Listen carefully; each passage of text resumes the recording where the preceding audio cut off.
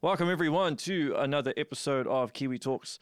My guest today was a former writer at Valve for over 12 years. He is now the CEO and co-founder of Stray Bombay and currently working on a game, Anacrusis. Anacrusis. Anacrusis. My apologies. Yes. I know that naming things are hard. Yeah. It was only after Eric actually said that he liked the name that I was comfortable that we'd do a weird name. So how long you want people that something they can pronounce and they know how to spell it and right, it's all of that. But equally, it's like we're a 70s sci-fi game, right? And so sci-fi in particular has so many titles taken from all the pulp science fiction days, right? Where light years away and every galaxy something's been taken. So we just wanted a strange word, but yet it was familiar, and it's in the dictionary. So is it? Because I've never even heard of that word. Anacrusis is like the beats before a song starts. It's like the little bit lead in, which kind of meant. Oh, right. Which there is a dance band, a British dance band that had a song, Faded Flowers, that I really liked. And it had the line, this is the Anacrusis, the main fight remains or something like that. And so that was the impetus for it. But yeah. So as a writer, do you read the dictionary a lot to try and learn big words? No. Except I have the big dictionary of slang, which is they only did the first 2 volumes, so it's like A through F and F through O or something, and that's a good book just to randomly grab words from. No, 100 years ago I took 12 years of classical music, so that's where I know it from. Right. But the big book of slang is a really good book. I mean it's American slang, so you'll get less value out of it maybe, but it's pretty funny. But it's a serious document, to be clear. It's not a joke book. It's a serious etymology of slang. But doesn't slang evolve over time? So wouldn't it become obsolete after? Sure, some of the words would be in it. It doesn't have a bunch of the words that needs to be in there. I mean, that's kind of all dictionaries, right? But it's a capture of time. Right. Okay. So do you try and stay up with new slang? No. You're beyond that point. I have no idea what the kids are talking about. When I see when I see 3 letters in a text, I often have to go search to see okay, yeah, all right, I know you're on your way. I know that one. But right, there's a lot of just I have no idea what anyone's talking about half the time, which I've never have, so that's okay. So your name, Chet Faliszek, does that have any meaning, like your surname? Because it's an interesting surname. Well, no. So my family is Polish. Right. So you would really pronounce, and when they were coming over, they Americanized the name. So really it's Faliszek. But Faliszek would be, and there is actually a couple still in Poland. But yeah, so we just say Faliszek. One sister actually removes the Z in her business card just so people can pronounce it easier because the Z scares them. But be Faliszek. Oh, okay. Yeah. Interesting. So how many people actually know that? My name? Do they know that about your surname? Or only people close to you? I don't think so. I have the one advantage of all of it is that I have a unique name. So if I smash my name together and I go on Twitter, I know that name's going to be there or there's somebody impersonating me. Yep. Which is both good and bad, because that means when my mother was still alive, she could search on Google for me. Yeah. And anything she found was me. There's some things I had to explain to her. I wanted to ask you about your first day at Valve, or being approached by Gabe, because it was quite random. It came out of the blue, wasn't it? Was it an email or a phone call? No. So me and Eric had stopped updating Old Man Murray back then. Yeah. That was the website we had. That's right. And then one day Eric called me. He's like, check your email. I'm like, I'm checking my email. He's like, no, go. Because we had stopped checking our emails because they're just filled with spam, right? So no, check the Old Man Murray email. And I'm like, oh shit, it's a email from Gabe saying, do you want to come to Valve? And then we're like, can you explain more? And he's like, nope, just come on out here. So is he a blunt guy in terms of that aspect? Just like, no, I'm not gonna tell you information. You have to come here first. Well, so later I would learn, especially in email, he's very, very much like you could lay out a budget for $5 million on something and be all detailed, and his response would just be yes. Right. Like there's no discussion about it. It's both good and bad. I got really used to it. And now as somebody who runs a company, I've been told that often I'm too cryptic and I need to be more verbose so people can understand the contextualizing around it. But for me and Gabe, it was great. I loved that quick and short. And also the man answers a gajillion emails a day, right? And he actually answers all of them. And so to do that, the only way you can do that, I think, is being super cryptic. So yeah, no, he's super straightforward on that. So good. So, yeah, so we then flew out to Seattle. And you thought you were going to get fired after the first day, didn't you? Oh, we had no idea what we were doing. They had I think, I don't know, I can't remember now what Eric's covered now, so I'm just going to recover. There was a different group inside of Valve that was doing some more narrative kind of based stuff, and that's like they weren't sure if they should hire us directly into that or over into Valve, and they went, just hired us into Valve, but working with that group. And it was like the first day we got hey, this is kind of the story idea. And I can't remember now if we woke up and did it in the morning or we stayed up that night, but we rewrote the whole thing. We recreated like a 2-hour movie on our first day. And they're just they're like, wow, that's a lot of work. Yeah, this is like 2 hours worth of content. We're not going to do this. And we're like, oh God, we have no idea what we're doing. We're just being idiots. It was pretty funny still though. Eric cracks me up. So anytime I can push him to write something is a good day, because that means that I'm going to be laughing. And that was definitely, it was funny, but yeah, not something they use. Because what's the push and pull aspect between you two, the dynamic that you have?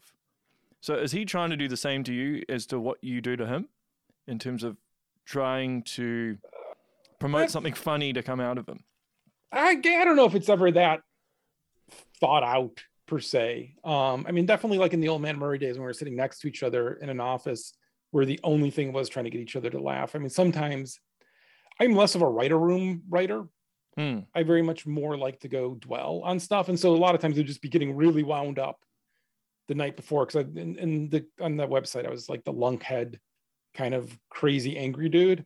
And it's hard to do that some days. Like you got to get yourself wound up to really just be incoherently raging. And so like to do that would be on my own, but then he would see it that day and be like, oh, this is awesome. Yeah, I'm gonna do this with this or whatever. And so, yeah. And was there much weight of expectation in terms of doing Half-Life 2? Because Mark Laidlaw laid such a great groundwork, I suppose, for you guys. So for you to come in here and try and meet the expectation. Well, so originally, remember, we weren't even going to write for the game stuff at that point. It was going to be for this narrative stuff that lived in the Half-Life universe. And Mark was super open and supportive. And then we'd talked with Mark a bunch before then, right? And so he had always been. And there's actually a group of people like Bill Van Buren and Bill Fletcher who had also contributed kind of to the story and stuff. And they were all super welcoming and great and just being like, don't know how this is going to work out, but let's just talk and figure it out. And so, that was super helpful. In terms of, but I mean, wait, sorry, I didn't answer your question. So to answer your original question, there was no wait because we were doing our stuff and we didn't ever think it was going to see the light of day. So what did it matter? Yeah, fair enough. In terms of Left 4 Dead, because I find with zombie stuff is you're kind of confined to a certain cliche with any type of zombie narrative, right? You have to have a virus, an outbreak of some kind, and all those people. So when you were writing Left 4 Dead, was it ever challenging to try and think of some original concept? Well, so not really, because at the time, once I went to dinner with Gabe and he was beating me up that if you look at zombie movies, he's like Night of the Living Dead's about racism, Day of the Dead's about, or Dawn of the Dead's about consumerism, like these, those, what's his face had purposely made those movies about things and kind of like to talk about them. And he's like, what is your movie about? what is your game about? What's your zombie story about? And I'm like, well, it's about working together. It's the game itself. It's the reflection of the game of, in the zombie apocalypse, what are you going to do? And then, it would kind of get pushed more and more, because I remember he's just like, well, let's not do zombies. Zombies are just cheesy, right? They're just really cheesy. And at the time, you did not have like the Walking Dead TV series and all of this, right? So it was very cheesy. But as a kid who saw Dawn of the Dead at a midnight movie and was just like terrified, it wasn't cheesy to me. I had no idea those scenes were cheesy until like watching them later. And you're like, oh yeah, man, that is camp. So it was just like, well, why don't we just take the characters in the world? Some of the characters in the world are aware that they're in a zombie movie, essentially, right? Like Zoe and Lewis understand that, like, oh my God, this is the thing of movies. But they play it seriously and they take it seriously. And it's kind of like the Anacrusis, we do the same thing as like early 70s, late 60s sci-fi is very campy, very cheesy. But if you just take that as serious and you have those characters inhabit that world and play it for the serious, then it just has a different feel to it. And I think you transcend that campiness and cheesiness. Right. But did the story stay pretty much the same from the get-go, or was it constantly changing throughout? So one of the things I'd like to do for something like that is there's a whole backstory that we've never shared out that goes on, like where it got formed and how it propagated originally and all of this. And because that's just in the background, so that when you're talking about something, you have that laying behind you. But and this is a really important thing for me, is since it wasn't anybody's virus, it wasn't like Zoe's virus. Like Zoe wasn't like, I caused this virus, now I need to go save everybody. Instead, they were just caught up like you would be caught up in it. That information didn't always have to be correct or line up to that, because clearly we've seen in modern day disinformation sometimes is purposely done and sometimes it's just done because you're using shorthand or you're excited or whatever. And so really wanted to play with that. So never surfacing what that underlying was, but having that underpinning. And that stayed the same. The why they didn't get it and the and some of like that kind of thing, I think probably got tightened up over time. Like we thought, oh, this is the device we can use now. Like, why? Because we always had this, like, why aren't they dying? But it really wasn't until like Left 4 Dead 2 that it was like this really clear thing of like, hey, you can't be infected. You're immune to it and what that means. And so like the final chopper scene, when you're talking to the chopper pilot, like this is being told, I think, for the first time in the game, probably. And that then becomes in the comic book and we take it everywhere else. But that was there, but we just hadn't really ever used it. And once you use something and you start talking about it, that's then when you start getting kind of more information on it and you kind of internally start having a better understanding of what it is. Yeah, that makes sense. Yeah, that does make sense. But with everything that we've lived through in terms of COVID, if you could go back and redo the story, would you do it differently based on living through an actual virus, obviously without zombies? But well, there'd be more masks. There would be, I think some of probably the language that we would have put into the world would have been different, but the overall, not really, because I still think, you see that. I think, if you look at like the original Left 4 Dead, that world is really one of a lot of not knowing at all, and we're really kind of lost entirely. And then Left 4 Dead 2, we kind of start with essentially FEMA, we end with the military. And that was like kind of like trying to show the different possible responses. And I mean, I think if this virus had been more contagious and more deadly, would it have turned into the kind of the military thing? I think you could start seeing where it could have, right? You could see the raising of tensions. You could see the anger. You could see the weird being a patriot for wearing a mask and being a patriot for not wearing a mask, and how divisive people were. And like all of that stuff, I think you see over time coming out. And so I think we would definitely have played into that. But I still think the overall kind of how it went worked pretty well. Yeah. So when you're writing a story, in the back of your mind, are you thinking about the possibility of it leading into a sequel? Like with a game franchise, whether it was Half-Life or Portal or Left 4 Dead, or you just focus on the game being a complete package, or is there little Easter eggs possibly that you're thinking where you could take it? So the original Left 4 Dead definitely did not have it both had not thinking of the sequel and not tying it up into a tight bow of where they were going, except the idea that maybe if they were landing in the military that you felt better about that. But then of course we see in the comic and stuff. Yeah. But it was definitely then through the DLC that followed it that we started to be like, okay, let's map this out. Like, this is the interesting way to go. This is what can happen.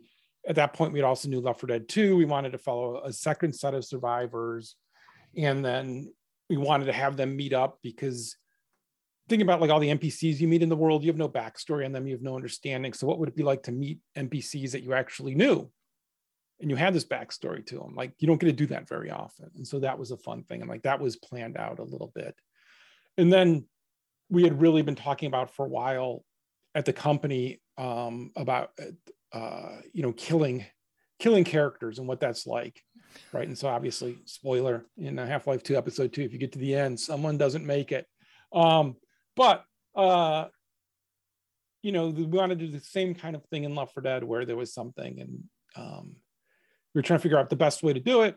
And actually it was Gabe who was just like, you should kill the character you like the most, because that will resonate the most. I mean, that was a shorthand. It was more complex, better said. And so for Bill, for me, Bill was a character I really loved. As a lot of his lines are, Eric knows my father and my uncle, and they speak alike, and they speak a lot like Bill, like the go pound salt and all of those kind of things are like, lines my dad would yell. So we killed Bill.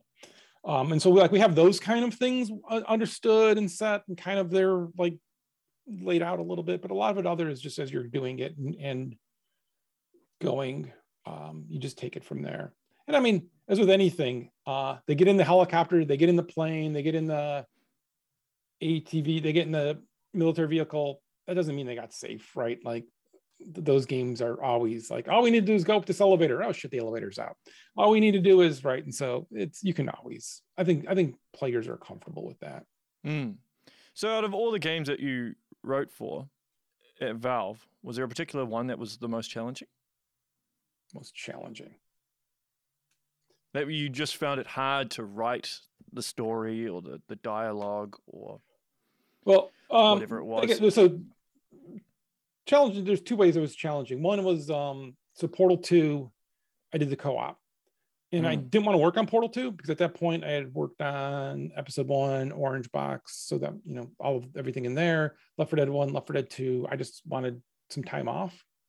And so I would just kick around with Jay and Eric, but they did the single player story, and they were doing a co-op, the co-op side as well. Right. And they'd gotten behind on it, and it'd kind of gotten into a weird spot.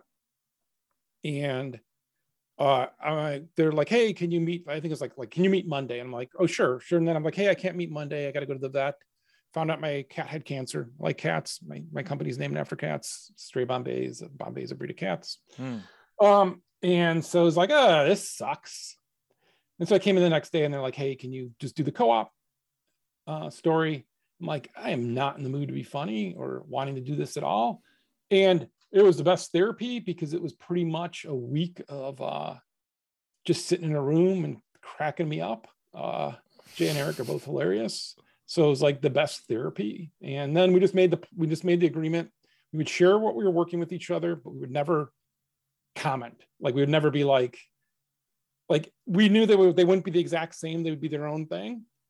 So that's fine. We're not going to get caught up that they're a little bit different than each other. Right. Yeah. So GLaDOS is slightly different, and she's talking to robots, so it makes sense she's slightly different, right? And yeah, and the whole thing was I would only do it if I could the end joke that I had in my head would be okay as the ending, and that was that essentially you're leading these two robots to kill the remainder people on Earth, and so as Armageddon was the payoff for the game. And was that always that's comedy gold, man? Yes. Well, extermination of the human race. If it's done right. Was that always set in stone though, or did it change a lot? Because I know with the actual single player with Portal 2, they obviously a lot of the design kept changing, so then they'd have to go back and rework things. That was the first thing. That was the first thing. That was set in stone. And then it was like, how do we get there? And that's, if you remember, you find the discs. Yeah. And that came, and then it became, how do we think of these different tracks? And then I went and did research on like training, and like essentially they're all different training tracks, but like mental training tracks. So some are about confusion, some are about like, I don't remember, God, this many years later, exactly what they all were, but it was like I'd use this idea of theming them that way. Right. And then that worked. And then both, Left 4 Dead 1 and 2 were just both hard for, I was also the project lead on that. So spending just a lot of time on the game itself, let alone the writing. And that just is a lot of time and a lot of work. And sometimes that would be hard. And a lot of that game, especially I think 2, probably more than even 1, is me sitting in a hotel room drinking beer, writing the night before a recording session, or like getting Jay and Eric also wrote on those as well, right? And so like I try to formulate all of those, but there'd be just a bunch of like, they're working on other stuff. They don't know hey, we created this new thing and now we have melee weapons and now we need to create all these melee combat lines or whatever, right? So they don't know that. They can tell the story stuff, but that other stuff, like I just need to go do. And so I'd just be sitting in a hotel room like the night before, just pumping that out. And the actors would be, asking when they get their scripts and be like, the day before, are you crazy? Well, the thing is, because you do mention it, but like, obviously you are a writer, but you wore a lot of hats at Valve. You weren't just a writer, right? But yeah, was that always the case? Did you always know that was going to be the case, that you're going to end up doing a lot of different work, or was it sold to you or pitched by Gabe that like, hey, you're just going to be a writer? So early, like I think our second day there, like they're like, just walk down the hall and do whatever you want and you'll make everything better. And you're like, oh, that's crazy talk. These are really smart people here. But I mean, they kind of mean it. And so like the very first thing I did at Valve was I complained I really liked the game David Defeat Source. We were playtesting it internally. I'm like, the website sucks. And Greg Coomer's just like, well, why don't you just go do the website then? And so with Q, the graphic designer, we just redid the website. So yeah. Simple as that. Yeah. During the Orange Box, the PlayStation was being done kind of out of house. The Xbox was being done in-house. And I was the first person who was like playing the full, if you remember, it also had like Half-Life in it and Half-Life 2 in it and everything else. So I was the first person playing through that on the Xbox and playing like a bunch of that stuff. And I realized that we just were not going to hit Q&A. Like we had no idea what certification was. And like, oh my God, were we failing? I was pulling out the QA manual, like the certification manual, like we are failing everything. So I went with John Morello, one of the animators, and we're both like, we've got to fix this. And so we just took over QA and essentially grabbed everybody's dev kit out of their offices, put them in the hallway, and started running this QA process. Because Morello is I am not detail oriented. I can try all my life. I never will be. He was. And so together we just kind of created this kind of testing plan. And I mean, that's not right. Like that's, to me, that's the fun thing at Valve. You see a problem, you act like it's your company, and how do you solve this? Well, I'm just going to go do this. And I mean, the Orange Box, yeah, I also did not help with crunch. I made it worse because we were just having people testing 24/7. It was just like out in the hallways, food carts, food being brought over. Like it was a bit crunchy. It wasn't forever, like it wasn't like long, but like to get it out the door, it was very crunchy, and it very much needed that focus. But it was also the fun thing because you saw everybody pulling together and working together as a team and understanding, like, hey, we can't just all keep playing TF2 against each other. We have to test these other games. And yeah. So I've always done a lot of different things there. Like, I mean, I went and did biz dev with VR and I worked with the developers on that as well and stuff. So yeah, I like that you can mix up your job like that. So have you tried to keep the same sort of work culture as Valve at Stray Bombay? Because obviously Valve has a very unorthodox approach in terms of its development. So Valve doesn't crunch or crunch like we used to, at least. So I don't think so.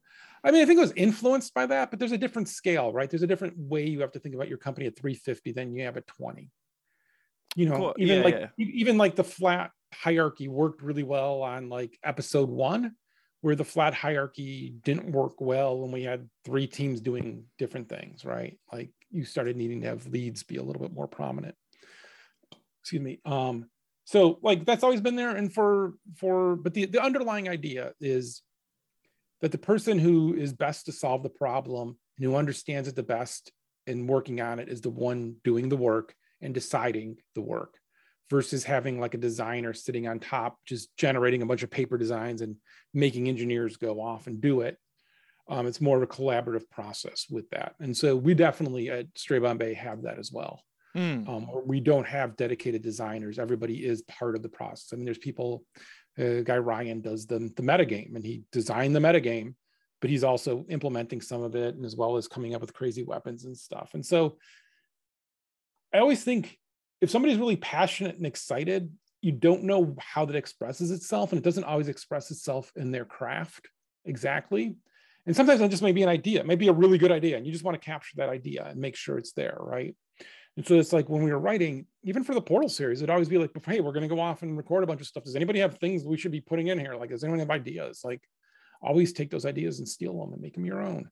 But you should always be collaborative that way. And I think that's the strength of like kind of that Valve process. I think people get caught up in the flat and the handbook, and like there's a lot of garbage around it that isn't helpful. But that idea of just the people doing the work are kind of in charge of the work and are able to make their own decisions is an important part of it. And that's what scales. And inside of the teams, that scales and that works. And that's what we try to do as well. I mean, I've spoken to a lot of devs now from a lot of different companies, and it seems like narratives online are crap, that it's not truthful at all. But I mean, you must have read stuff over the years about misperceptions at Valve and how things are viewed within the company that obviously haven't even transpired, and that there's something ridiculous. It's like, one of them is like, oh, Valve doesn't like to make games with the number 3 in it, and they don't do anything, all they do is work on Steam, which is obviously not the case. But if there's one misperception about Valve that you would correct, what would it be? Well, I guess it's also part of the process, and it's a thing that people get wrong about the process, and it takes a long time before it sinks into you. And it's not that there are no managers, it's that everybody's your manager. And so we're going to go ship Left 4 Dead 1, and an engineer comes up to me and is like, I think we really should package these as groups of 4. We should never sell the game solo. It's only fun with your friends. That's the only way this game's ever going to be successful. Okay, he has a valid argument that he's making. He's making it from a point of a bunch of information he has, talking about other examples and everything else. And then I have to be able to respond to it. I can't just be like, well, fuck off, right? Like, excuse me. No, you can say that. It's fine. Right. Like, you can't just say that. You have to be like, okay, you have to take that in and go, okay. And so then with that is everybody can give you information. Everyone can give you feedback. Everyone can give you information, but that does not mean you need to act on it.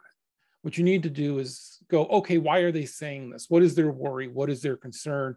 Or is there a valid point here? Or are they right? Right. And I think, definitely as I've gotten older, I've gotten just way more comfortable with realizing how little I know. I think through various parts of my life, I've thought I've known more than I have. And sometimes that works for you, right? And sometimes it doesn't. But it's there in the best version of Valve has that collaboration where you're being challenged all the time, and you're being challenged in a valid way, right? So like Gabe with the story, right? I mean, Gabe is not yelling at me, but he is confronting me in a restaurant that there is no story, and how can we make a game with no story? And this is going to be like a disaster. And if I don't come up with the story, he's going to come up with the story. And he came up with the story. You don't want to know his story. Like he's just pushing. And then like a week later, he's doing an interview on some German TV thing, and he's repeating the words that I said. And it's just like, okay, he will accept that we disagree because I've valid to him defended my position and the reason why we want to do this. And so you had to be able to do that. And so it's about communication. And that's why, like communication is always like the best thing to hire for. Because if somebody can talk about the problem and communicate with their version of what they're seeing to it, it's just 100 times better. It's when you don't have that communication and people are just making shots in the dark and you have no input into it and they have no input to you, is when you fail. And so as long as you have that communication and you have that respect for each other to be able to say, okay, I disagree, but yeah, let's go that way. Like that's then when it's magical. But how do you deal with that in the case of creatives? Because creatives tend to be a bit more sensitive and take things personally, or they can do. I mean, I know I do at times, but I think I'm a lot better than I used to be. But obviously, if you tell somebody that their work sucks, or even if you word it in a better way, some people can be very sensitive to that. Yeah. First, I think this is one reason why I think sometimes it's easier to work with artists, because they've done this process before when they've been through school. If they've been formally trained, they've gone through school and they've done reviews and they've gotten those critiques where it is brutal to their soul, but yet they know that person's right, or they learn how to deal with it. And I mean, some part of like, that's one reason why sometimes some people don't fit in, right? Is a hard thing of like, you've got to be able to take some feedback. And sometimes it's about not training, but like teaching people, hey, that person's allowed to have that opinion. You can ignore it.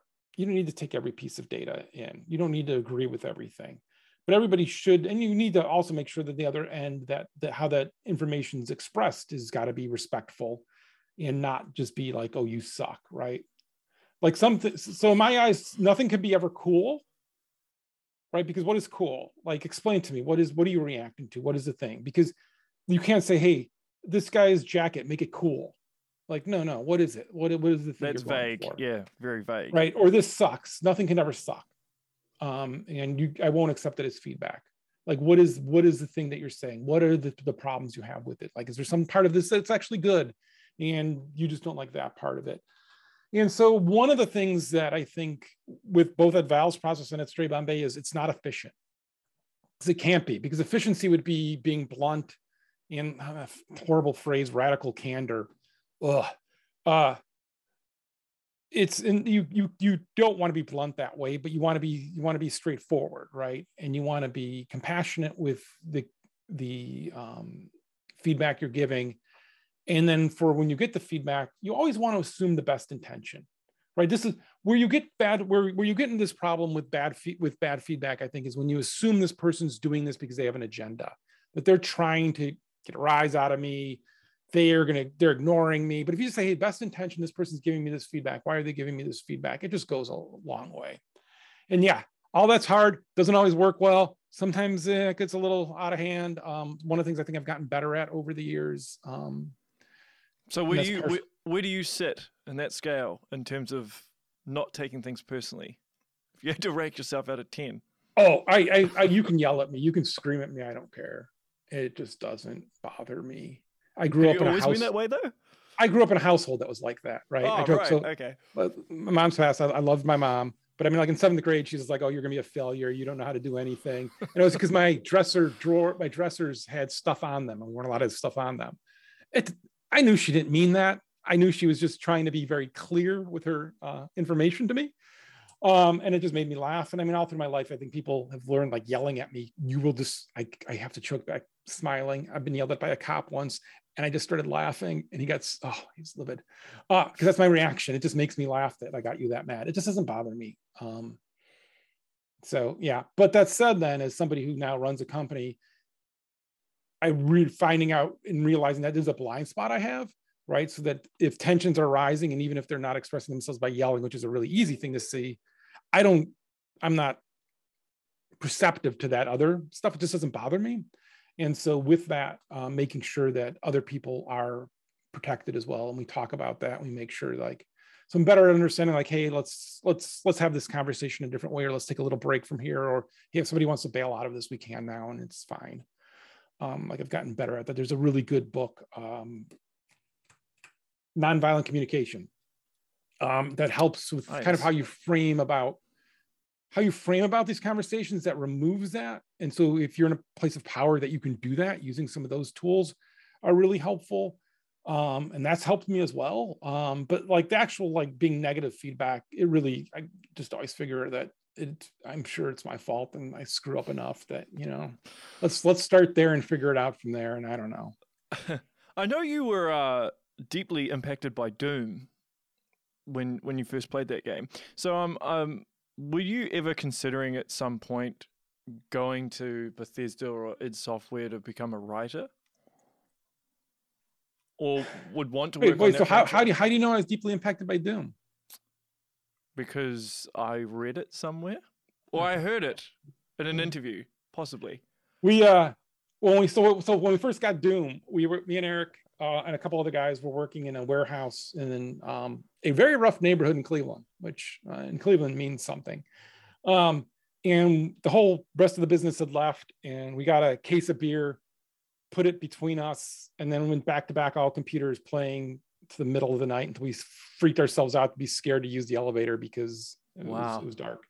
So it was really fun. I really liked it. But it was also just like, oh my God, this is that feeling and that experience of first person shooter. Like that was the first time I really had that, like, I hate to use the word visceral, but like it just really felt like in the game and in the world. And it was really interesting to me. And like, why are these guys being crucified? I'm angry at you. Whatever things I'm fighting, I'm still confused. But so like really like that, Eric and I had at different points thought of making games together and had played around. We had lived together and stuff. And so that was always out there and around there. But really that kind of feeling went then to writing about games a lot and kind of making jokes around games. And that was kind of a natural extension. I mean, at one point I'd moved down to New Orleans and as a bartender there. And one of the great things about being a bartender in a city like New Orleans is just it's a convention city. Because I was in the quarter. And so that means every week you have a new group of people come by you, which means you can repeat yourself because they've never heard it before. And you can get really good at your pattern, your jokes. And like we would actually do magic tricks and stuff. Like we have a whole bunch of stuff we could pull out. And you can just do it every week because you can get really good at your craft because it's new people. They haven't seen it. So when the internet first came around, I remember thinking, now we can just tell one joke and like millions of people will come by. So we just need one really good joke. And if we have that, we're good. Early internet days, people weren't sure how this is all going to work. Okay. So it wasn't that bad of an idea. But it was like with that we started then writing about games and then realized, oh yeah, you got to keep updating. Kind of, we're pretty bad at updating. But like that was the idea then of just doing that. And then it really wasn't, until later that it was just like, okay, this could be a career. This could be something that we do. Yeah, but I mean, I always thought about it, but never, we grew up in Cleveland. There's not a lot of game development happening there, right? It's even like when we started our website, it was like, who's ever going to listen to this? It's just two idiots from Cleveland screaming into the void, right? Yeah. But were you considering moving to another city at any point? Or were you like, no, I love it too much here? In Cleveland, I lived in a little village called Bracknell, which is north of Cleveland, which means it's right on Lake Erie. We had a beach, we had giant bonfires, went swimming in the summer every day. Like, no, I lived a pretty laid back life. I remember telling Gabe, like, if I take this job, that means I have to put pants on every day. Like, I don't know. I was already working for myself. Like, it was a good life. Yeah. Well, that's the thing, because a lot of people don't know that prior to game development, I mean, obviously you mentioned you were a bartender, but you did painting as well, and you were a data processor. Yeah, at that point, I owned a data processing company and was doing affiliate marketing back when it was something small people could do and wasn't overtaken by big companies. Yeah. So all those skills that you learned, were you able to transfer any of that into game development? Because painting has nothing to do with game development, obviously, unless you're painting something, I guess. Like a prop. All of those things, I think, influence, right? So here for painting, I quickly became a supervisor of painting, even though I don't know how to paint, but I knew how to communicate to the customer. Right. And so then my team, I'd be like, you guys do whatever you want. I am never going to get on your backs. But the owner of the paint company taught me one really important thing. Nobody knows a good paint job from a bad paint job. So what you do is the very first day you find out when those people are coming home from work, because we tend to do these big, giant, rich people's houses, right? So they're coming home at 5. You stop painting at 4 and you clean for an hour. You stack all of your drops, all of your ladders are perfectly lined up and stacked. They come in and you're not there and they see that and they go, oh, these people know what they're doing. That's because they have no way to judge the paint. They can tell if you got it on the window, but other than that, they have no idea if you're doing a good job or not, right? That's hilarious. Which is then when you make a game, what you want to make sure is that people, the first thing that they're seeing when they see your game is they see something of like, oh, this is enough quality, this is enough value that I should go in. Not that you're doing a shitty job on the other side, or you're going to play stuff later, but it always cemented in my head of like, you have to make sure, like, people often don't know. And once you start playing, they know, but like, how do you express that to somebody? How do you express that value of, oh, hey, it's worth your time? It was easier at Valve because everyone would give Valve's games a shot. Like for now, Anacrusis, it's like, we're starting from zero, which is both fun and terrifying, right? But like, those are the kind of things I think about. So like every job has given me some value or something, right? But with also, Anacrusis, also you realize you don't want to paint houses for a living. Why not? My dad does it. Hard work. Oh, it is a lot of hard work. I've done it. It's hard work, man. Yeah. And people who are good at it, it's a real skill. Yeah. It's hard work. I used to work at a company that we dug ditches and like literally dug ditches. Like we would do waterproofing for homes or lift up homes and move them, like physically the home, put it on the back of a truck and move it. Like those are hard jobs, man. You do not want to be doing those for a living. Well, you end up pretty jacked from doing that sort of stuff. I'm trying to imagine you all jacked up from painting and you're just tired, falling asleep all the time. It's hard work, man. I have total respect for, like, I've done those. I've poured cement. Like I had all those jobs through college, and when we talk about like crunching on Left 4 Dead, it's still not as hard as sitting out on a 90-degree day, digging some trench so that we can lay some pipe down or something. Like that was just brutally hard. So what was the worst crunch that you did then? Because I've heard some horrible stories over the years. I mean, so the Left 4 Dead was pretty extended at the end there. The game, so a lot of this is self-imposed, to be clear. Like it's just my nature. I'm getting better at it, but like the Left 4 Dead 1 was longer than that. There's a group of people that were, like 6 months or something. And crunch was sometimes just like, hey, we're gonna work Tuesdays and Thursday nights. Orange Box was kind of like that. And then maybe towards the end, it would be a couple months of more, or, 6 days a week or something. But that was a lot of self-imposed. I mean, I think the worst straight, like short burst was, I think I'd come back from Russia. We were going to CERT, and it was like I worked a 16-hour day, and I still was jet lagged. And then we went to CERT, and I remember driving home in my car on the freeway and being like, hey, I'm in a car. I should probably pay attention. I don't remember how I got here. Yeah, that was scary. But it was like that. But it's like, it really was mainly self-imposed kind of really wanting to nail that out and hit that. But it was, sometimes there's just dumb grunt work you have to do, and sometimes it's more finesse. When you're in the more finesse, you can't crunch your way through it, right? You can't.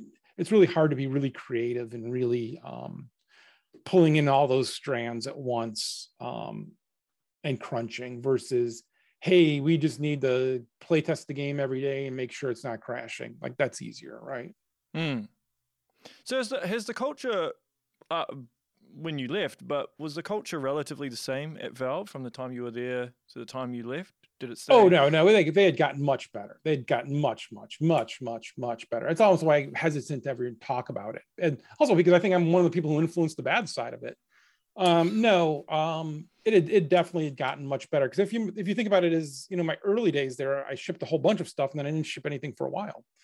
And it was during that period that also, like, I think the games as a service had really hitting home there, and you can't just crunch all the time there, because then you are literally just crunching all the time. And so structurally, you need to think of a better way to do it. And we also stopped releasing retail. Retail is the curse, right? Because you're working on Left 4 Dead 2 and you're like, yeah, we're going to ship this. And GameStop is like, hey, when are you going to ship this? And you're like, it's May. I don't know. And they're like, well, no, we need to know the exact day. Oh, right. And then you're like, okay, it's going to be November 18th. The minute you do that, you've created crunch, right? And so if you remove retail release, you remove that. And so I think that's one of the best changes for the industry is so many people have just jettisoned the retail release, and it's just made the world a lot better. And so that's why when you go over to like the Dota or CSGO or even TF2 then was you didn't have those retail releases driving those, and you could be a little bit better about how you did them. That's a very valid point, though. Is there a particular reason why Valve has moved more, from gaming? Because it seems like it's more about Steam and hardware and AR, VR. Is that just primarily because they just see the technological changes within the industry and where the industry is going? I can't speak for anybody else. I can speak for myself. So I get done shipping. I don't think Portal 2 is the last thing that side we shipped. I think there's some DLC. Definitely CSGO. So working on CSGO, that's going to ship. To me, it's a clear thing of like, it's about competition. It's about a bunch of stuff. I'm not interested. The work that needs to be done for there is not that interesting to me. There's some other projects that are going up and down, but they go up and down. The Source 2 is in a weird spot, not really ready for a full first-person shooter game. Michael Abrash and Doug Church come up and be like, hey, you should come down and check out the VR stuff. And at this point, I'm driving Doug Church home every day from work just because then I could use the commuter lane, and even taking the 10 minutes out of the way to take him home is still quicker. So I'm like, okay. And then I see VR, the room VR for the first time. And there's like a second experience in there. It's these spindle trees that go on forever. And I was just like, wow. I'm like, they're like, there's like 30 minutes more to the demo. And I'm like, yeah, I don't need to see 30 minutes more. Like, I just want to sit here for a while. And I was just thinking of like all the times that we've tried to put the player into the world, how we've not been able to do it in the way that I'm feeling right now. And this is before hands or anything else in there. It's just the view. And I'm like, I am really in this world in a way I've never been in this world before. I've never been a big VR person. I'm not a big technology person, but I was just moved. And so then before he left, Abrash was just like talking about like, hey, so we don't know what we're quite doing yet with this technology and how to think about it. Do you want to kind of come down and be that person for us, help us figure that out and help us talk to other developers and just see what's going on. And I was like, okay, yeah, this was really cool. I think, I kind of want to see this. And there were some ups and downs there that happened. Obviously, Abrash left, HTC came on board. And then there was a point of that where still really wasn't sure. And then it became clear with HTC that there's going to be this opportunity to create something that was really special and different and something I'd never been a part of. And so, first, again, I'm not a VR person. So I literally spent the first 3 months on the team sitting in a corner watching other people give demos and talk about it. And I just absorbed what they were talking about and how they talked about it. And then I remember inviting my wife in and I said, hey, I'm going to go join this team officially and I'm going to help launch this thing. I'm going to have to be away from home for a while for this. Like, this is, I could tell, like, I need to go out and find these people that are going to do the original demos and all of that. Like, I'm the person who selected or found the people that we selected then to do the original set of demos and everything. I'm like, this is going to be, this is going to be a lot of travel again. We had talked about, I'd done PR travel before. We talked about not doing that anymore. And, she went through it and was really moved by it. And I said, hey, and the other thing is, this is a new platform. And I think we can define this platform differently if we start differently. And so if you notice the original demo that we did at GDC, there's no weapons in there. There's no violence in those. I purposely chose people who didn't have that and do that because that's easy enough to come later. Those things will come later. I had already gotten to see an early version of like Arizona Sunshine. I knew all that would come, but here was an opportunity to launch this platform and be something different.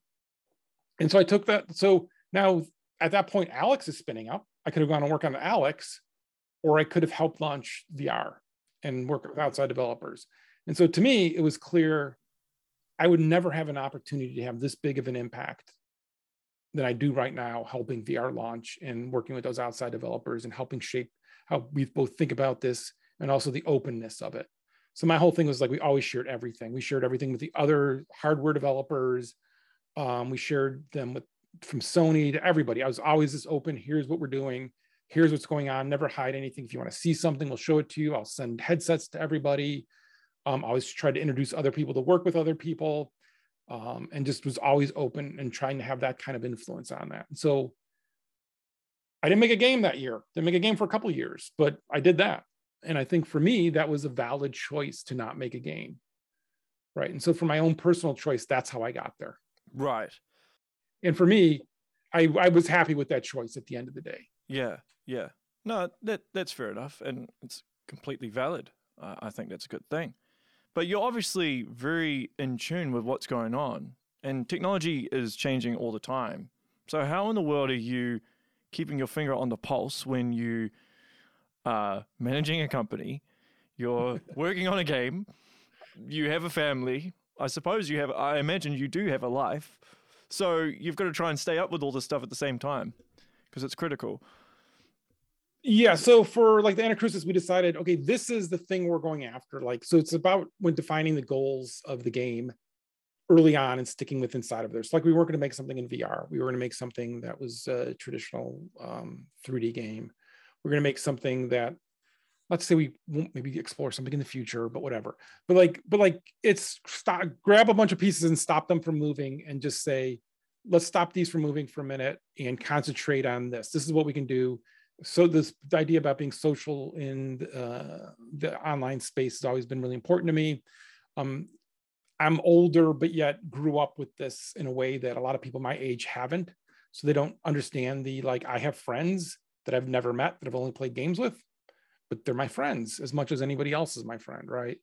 And so like, how do we bring that forward? And so that, making that the goal, making it devoid of the technology around it. Because chasing to the technology is always a nightmare, right? But leave that to other people. I don't ever want to make hardware again myself. It's really hard. It's painful. You can't change it as much. You can't iterate as much. So yeah. Good answer. Good answer. So with Anacrusis, because I know we've got to wrap up. So what's the plan with this game in the long run? So we launched it, and the idea was to launch it as rough as we could and still get people to play it. Because I wanted to do the thing where you don't give lip service to player feedback, but you actually get player feedback and you actually build a game based on that. Now, not in the crazy way of like, I'm going to have some influencer tell me what to do, but instead actually have people playing where you can collect the data as well as have them play it. Ends up, were we too early on the too rough? It was pretty rough. It was crashy. There were some other problems. Like it was clear if you yelled at me during that, period, I was like, yeah, fair enough, man. Fair enough. Right. I'm an adult. I get it. But equally, a bunch of people did play it and gave us a bunch of feedback. And now we're at the point of like, it reviews positively. People are playing it. The community is growing. It's really fun. It's in a really good spot.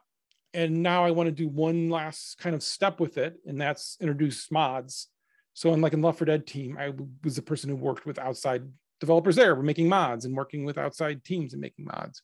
And so I want to make sure that we do that here. And so it's embracing that. And so our next update that'll come out in June, we'll have the mod kit for it, as well as some of the mods already being built for it. And go from there. And it's about, because for me, being social and online game isn't just about in the game, but it's about everything around the game. So it is about the mods. It's about having that new player experience with something that your friend made, or your friend making some wacky hat that you wear or whatever, right? And how do you allow that world to kind of all interact and everybody play together and have a really fun place to play? So we started our discord.gg/StrayBombay.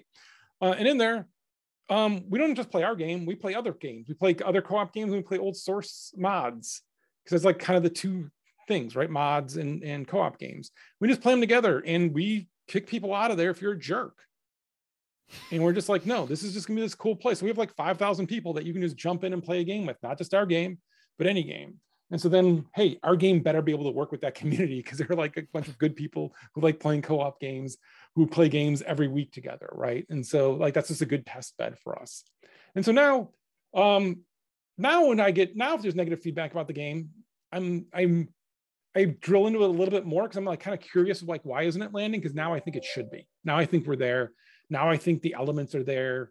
I mean, sure, more content, of course, more enemies, of course, more weapons, of course. But I think the core of what's there is solid and really good. And so, yeah, that's what we're building. Every month-ish, we do a big update and then we do a smaller update in between. So we did our 4th big update and just did our 8th update overall just this week.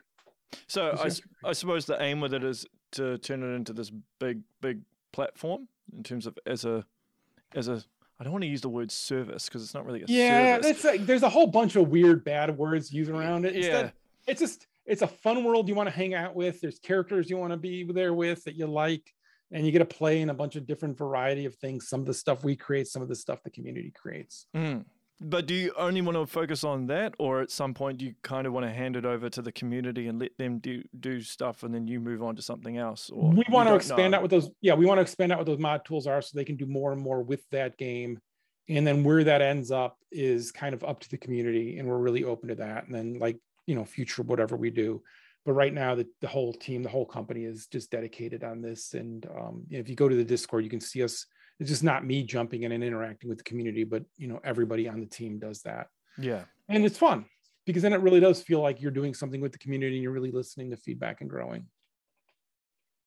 Valid. I know you got to get, this is work time, so I'll let you go. But if anyone wants to keep up to date with you and the company, what's the best place for them to do that? The best place to go is discord.gg/StrayBombay. And that's just discord.gg and then Stray Bombay smashed together. I'll put the link in the description. Yeah, that is the place where most of the communication is going, or hit me up on Twitter. My DMs are open. It's just my name, Chet Faliszek, or just email me at chet@StrayBombay. I'm always happy to chat with anybody. I'm always open to sit down and talk with whoever. I appreciate it. You do very nice conversations with people. I appreciate it. I appreciate that. Okay, well, that is the show, everyone. Make sure you share, like, and subscribe. And until next time, stay safe.